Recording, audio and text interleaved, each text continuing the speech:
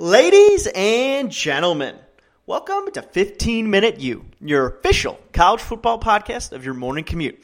I'm Evan Wazork. That's my brother Matt. What up, Joe? We're here to bring you everything you need to know about college football in hopefully 15 minutes. We'd like to start off with today's episode by just expressing our condolences to the Earl Bruce's family as well as Buckeye Nation in general. Legendary coach passed away earlier this week. Sad to see a titan of the game like him go. Matt, what are your thoughts? Yeah, there's a real legend. Guy went 81-26 from 1979 to 1987 with the Buckeyes. Picked up after Woody Hayes is fired, and then in his final season, before the Michigan game, he already knows he's getting fired. The Buckeyes go 5-4-1, and they still win in Ann Arbor. No Ohio State head coach until Jim Tressel is able to do that again in 2001. Huh, I did not know that little last stat. In Ann Arbor. Interesting. Yeah, in Ann Arbor, obviously. So, we're sad to see him go. R.I.P. Hang on, Sloopy. Yep. Hang on, Sloopy. So, this week's episode, we, of course, are going to get to the All or Nothing Episode 3 recap. But before we do there, Evan, let's talk a little news and notes in college football. Let's do it. Let's start with the dueling national championship rings that are going out. UCFs have already been handed out. Alabama's are going out tomorrow. And then there's a brand new banner across UCF's home stadium celebrating their 2017 national championship. What's your take? So, at first, when they were hyping up, they were the national championships. We talked a couple weeks ago, a month ago, I don't know, about how this is really just for recruiting and showing potential recruits how in the athletic department is on the football team, and you should want to come play for us. You have to be impressed with the amount of money they've dropped on this. This is really, they're all in on this. I think it's a little silly. But whatever, it's funny. I mean, did you see the very ESPN impressed story by the commitment that said they made $200 million off this season? No. Yeah. I did not. It's a lot. Well, so they have some to spend. True. So how much does Alabama have then? If you've done this 6 times. Do you think Alabama's athletic department or the government of Romania has more money in their collective bank accounts? Alabama athletic department. Right? I was going to say, probably Alabama's athletic department. In other notes on Twitter this week, Barrett Sally, you and I were engaged in a semi-debate. Sally came out and said pretty clearly Jim Harbaugh is the 4th best coach in the Big Ten East. And that it was a widely held fact. Right. Widely known fact. Sally's been into tweeting #facts consistently this week. But that puts him behind number 1, Urban Meyer, 2, Mark D'Antonio, and number 3, James Franklin. Your thoughts? Yeah, so I don't know. I have a love-hate relationship with Sally. I have a mostly hate. I'm sure he's a nice guy. He mostly covers SEC schools. He's unabashed Georgia homer, which I understand. I feel though, when he talks about conferences other than the SEC, it's very much hot takey, and I think this is one of those hot takes. We were discussing, there's no point denying that. All right. Well, Urban rank the coaches in the Big Ten East. Oh, Big Ten East? Yeah. Urban, 1, right? Yep. D'Antonio, 2. D'Antonio. Why do I always get his name wrong? Big Rockets fan. I don't know, man. So those 2, 1, 2, no point denying it. And then I think for the 3rd spot, you can make a strong argument for either James Franklin or Jim Harbaugh. And I think it depends on what are we talking about. Overall career, obviously, Jim Harbaugh. As a football coach. As a football coach, yes. Obviously, Correct. Jim Harbaugh. Agree. As a Big Ten coach, you could probably put James Franklin, although I think there's a lot of evidence to say the other way. I mean, Harbaugh 1 is 2 for 1 against 2-1 against Franklin, Right. so he's got a better head-to-head record. Right. And Franklin has also struggled against D'Antonio and Urban Meyer. Okay. I think he's beaten them collectively. He's beaten them each once, and he's lost to both them 3 times. So I don't know. I don't know, man. Like Franklin's been at Penn State longer. So like if Jim Harbaugh and the Wolverines make the Big Ten championship next year and are in playoff talks, and Penn State goes 8 for 5, Yeah. you know what I mean? Like I don't see it being he's head and shoulders better, and this is not even something to argue. Right. No, I agree too. It's mostly it's wild the way that the SEC hates Jim Harbaugh, and it's just because he, not last season, but the first 2 seasons had recruited so well down south. I think it irks them that a lot of those guys weren't staying home and they were going to other schools. But Meyer far and away is not only the number 1 coach in the Big Ten East, but the number 2 in the country. Like it's not close, I don't think, for second place. And yeah, D'Antonio with his record against Michigan, you got to give him the edge right now. But as a football coach, Jim Harbaugh took a team to the Super Bowl. Get out of here, good Lord. And made San Diego a decent, right? And made Stanford. Stanford had 1 win, right, the year before he got there. All true things. I'm not really buying that one out of your boy Sally. Let me ask you something. Sure. I got 2 quick questions. Okay. Well, 1 quick question and a statement. This week, NFL draft. Yeah. We're not really NFL guys. I watch the Browns. That's about it. But we do watch a little bit of college football. Yep. Who are you taking with number 1 and number 4 picks? So I think you have to take Darnold 1. I don't Really? That's not what I thought you were going to say. I want to choose Josh Allen. I know that. What? What? I thought I'm trained Baker all the way. I thought you were too. I'm shocked by both of these answers. Wow. I don't know though. Darnold has a lot of tools, man, and I like his size and durability. If you're gonna be a Browns quarterback, you've got to be able to take a hit, which worries me a little bit about Baker. I don't buy all the Baker-Manziel comparisons, but no. One thing that Manziel struggled with is he was just such a small dude, and the Browns' offensive line is atrocious. Like it's dangerous to your health. And now losing Joe Thomas, that's not going to be right.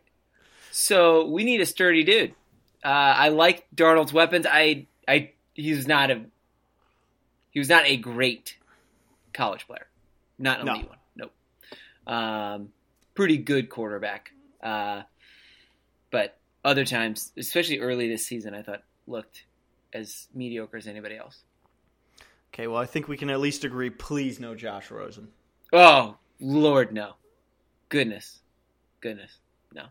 Speaking of the draft, if I may plug our cousin podcast, The Solid Verbal. Yeah.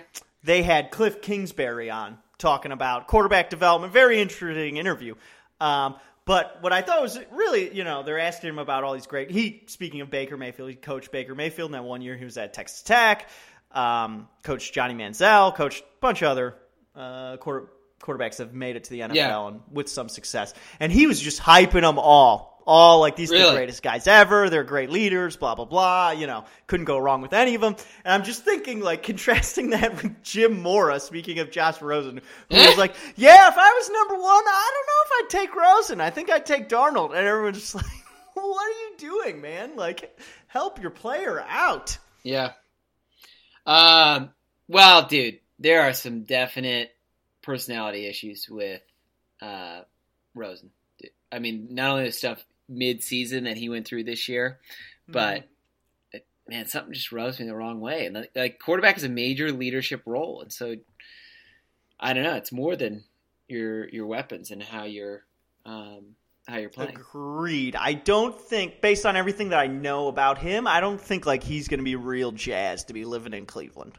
That's part of the other reason I really. I also don't want him, right? So good. True. One of the reasons I want Baker is because not that I think Baker would like love living in Cleveland, but like he would he'd be super into the idea of like, yeah, I turned around the Cleveland Browns. How dope would that be? I heard a argument that was really just a lot of shade at Wyoming that said Josh Allen would enjoy living in Cleveland because anything is an upgrade from where he's been the last 4 years.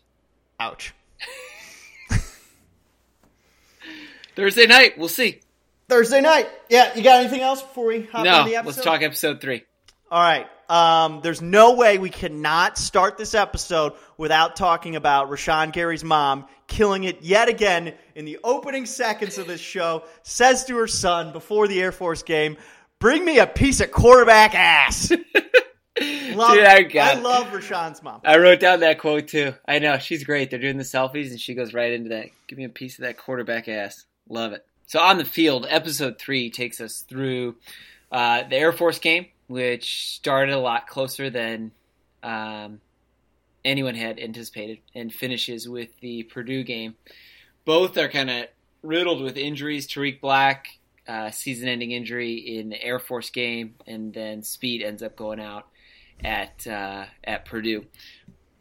I mean, I guess during the season, one reason I thought Michigan was going to be so good last year is that even though they were missing guys, I guess I just thought Speed was going to get better from how he played as a junior, right? Mm-hmm. So I was like, oh, he's going to develop and keep growing, and then he's going to be our guy.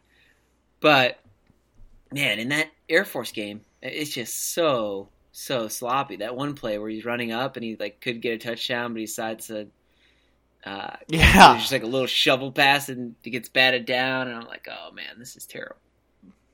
Yeah, man. Similar, and I had that same thought reflecting on the season. It's just a little unnerving considering Harbaugh and Pep Hamilton are both supposed to be quarterback whisperers, and we did. Granted, he got injured early in the season, but we didn't see a whole lot of progress from Speed.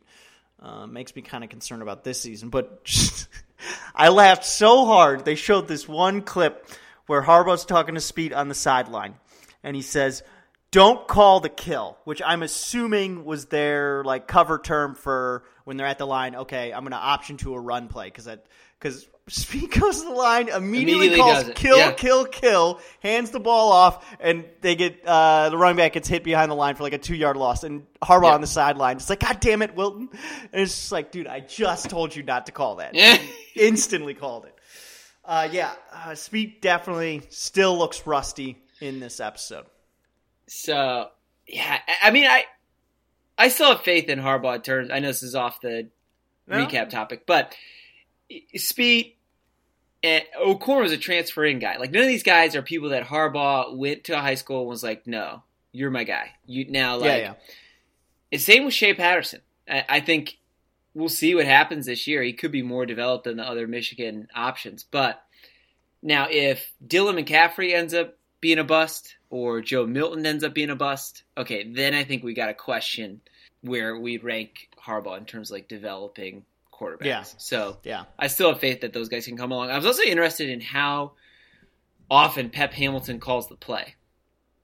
Yeah, me too. I would have thought Harbaugh called more plays. Granted, we're not seeing every or Drevno. We're not seeing every play called.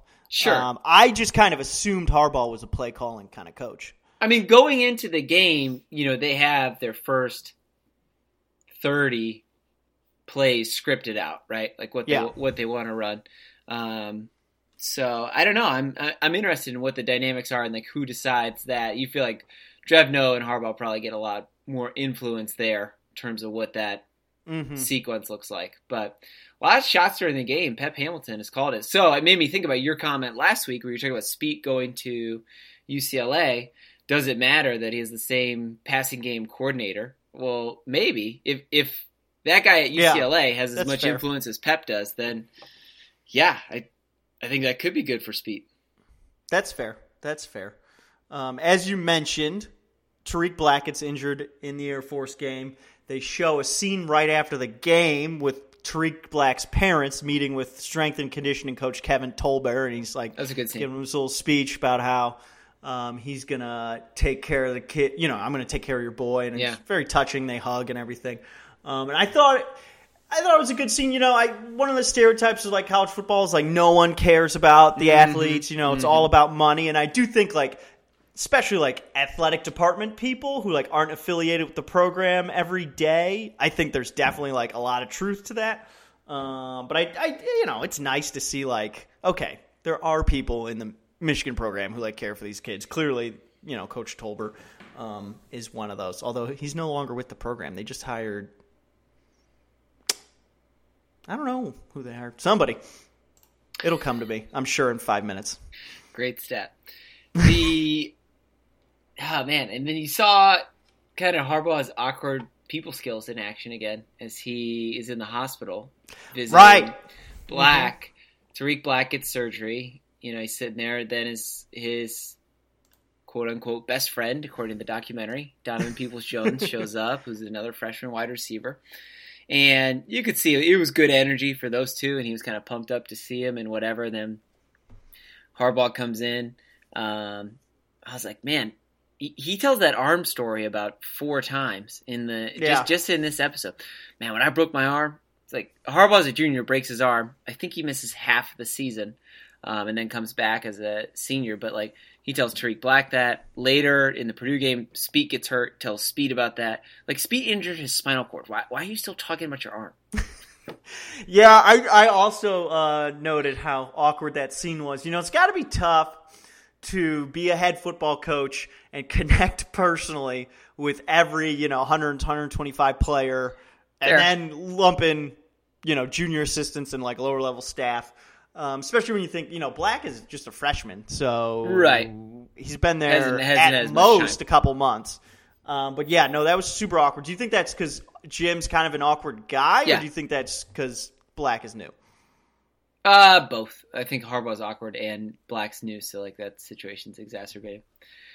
Fair. Very end of the game, very end of the episode, though. They're about to start the Michigan State game, right? Yeah. Finally, we see some tone out of Harbaugh. That was different. And Coach was bringing it. Turns out it's not just Don Brown. But Don Brown was another great, good Lord. That dude. No wonder he has a good defense every single year, because he's a psychopath and just like, you can't be around him and not be hyped up. Whether they're in a meeting, pregame, practice, whatever. How about during the game? I think it's the Air Force game, and Michigan's having a slow start on defense, and it's Madison walks over to Rashawn Gary and puts his face about 6 inches from Gary's face and goes, "You are so much better than that. Pick it up."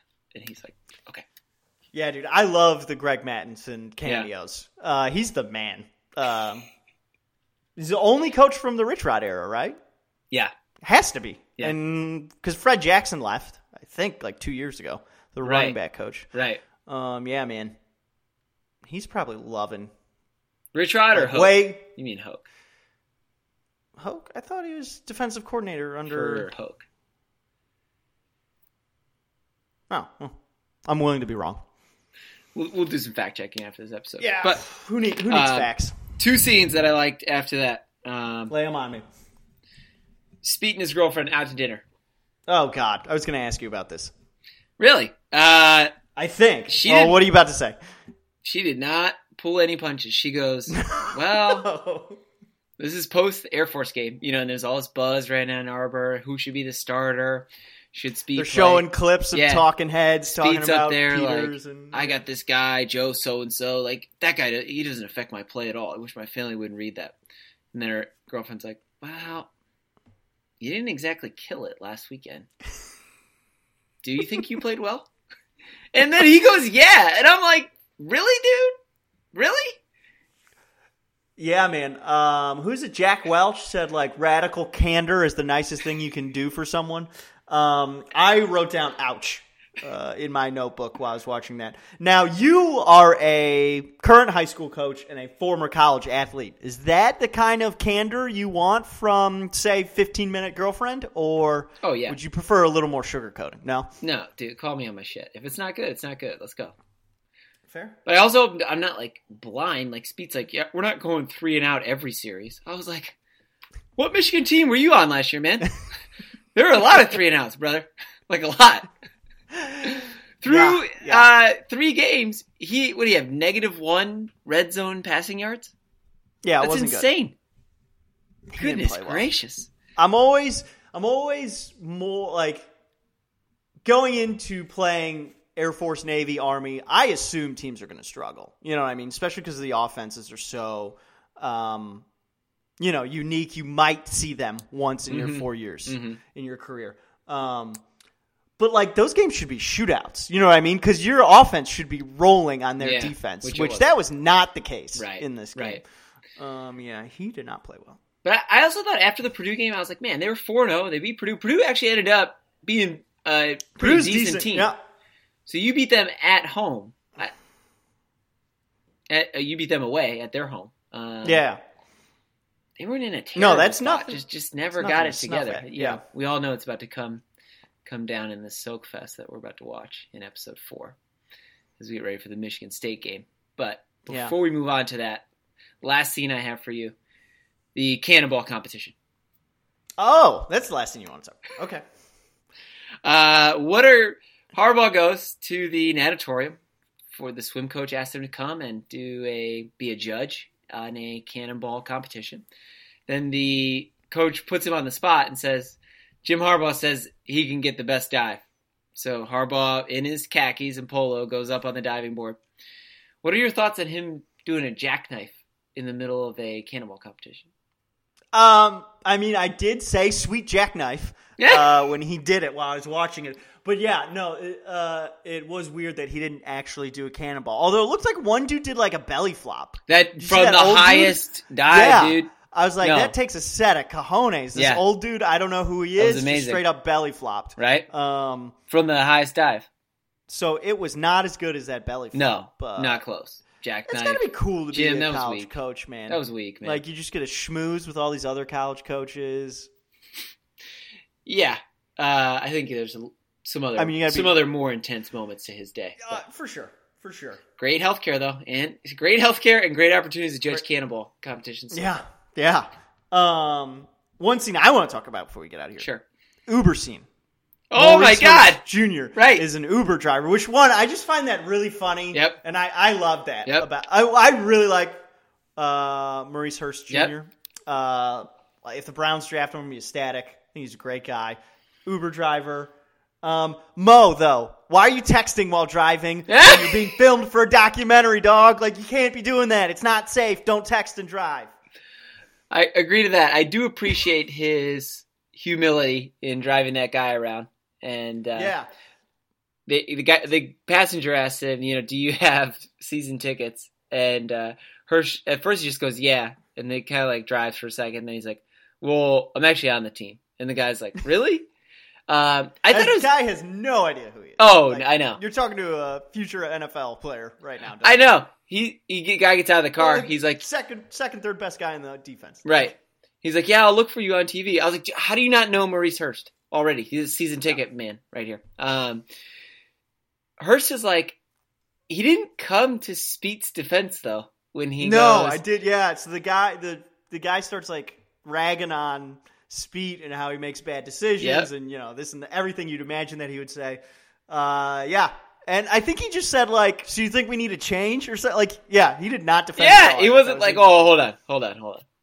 So we kind of talked about this during the season last year. You got to wonder, is there a rift in the locker room? Like, are we going to see that in the documentary? Because it's got to be. I've not felt worse for any unit in college football than I have over the last 3 years for Michigan's defense, because they are so good and they are perennially let down by the offense. Right. If the offense was as good as the defense, Michigan would be way better. So I think that suggests that there may have been a slight rift in the locker room, although we never really heard about it in the media. That's semi-hot takey, but that's not crazy.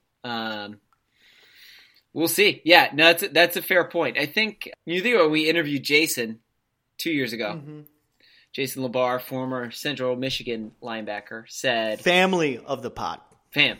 that their units are pretty separated though in general. Yeah, and that's you fair. actually don't spend a ton of time together because you're either with your group or your unit, and there are only a few practices a week in which you're going whole group all together.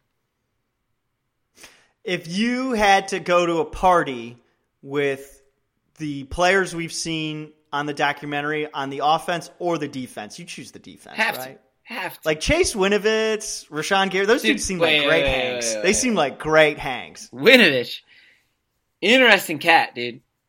Yeah. How about the dinner scene with his family when he goes home? What was that song? Oh, yeah. They're doing this like song in like Serbian. Yeah. And you have to look each other in the eye. So they're singing at their table in Pittsburgh, Pennsylvania, just staring at each other, singing in a foreign language. I was like, this dude, holy cow. Mm-hmm. Gave that little pump-up speech to the elementary school kids. It was dope. Yep. He seems like a great hang.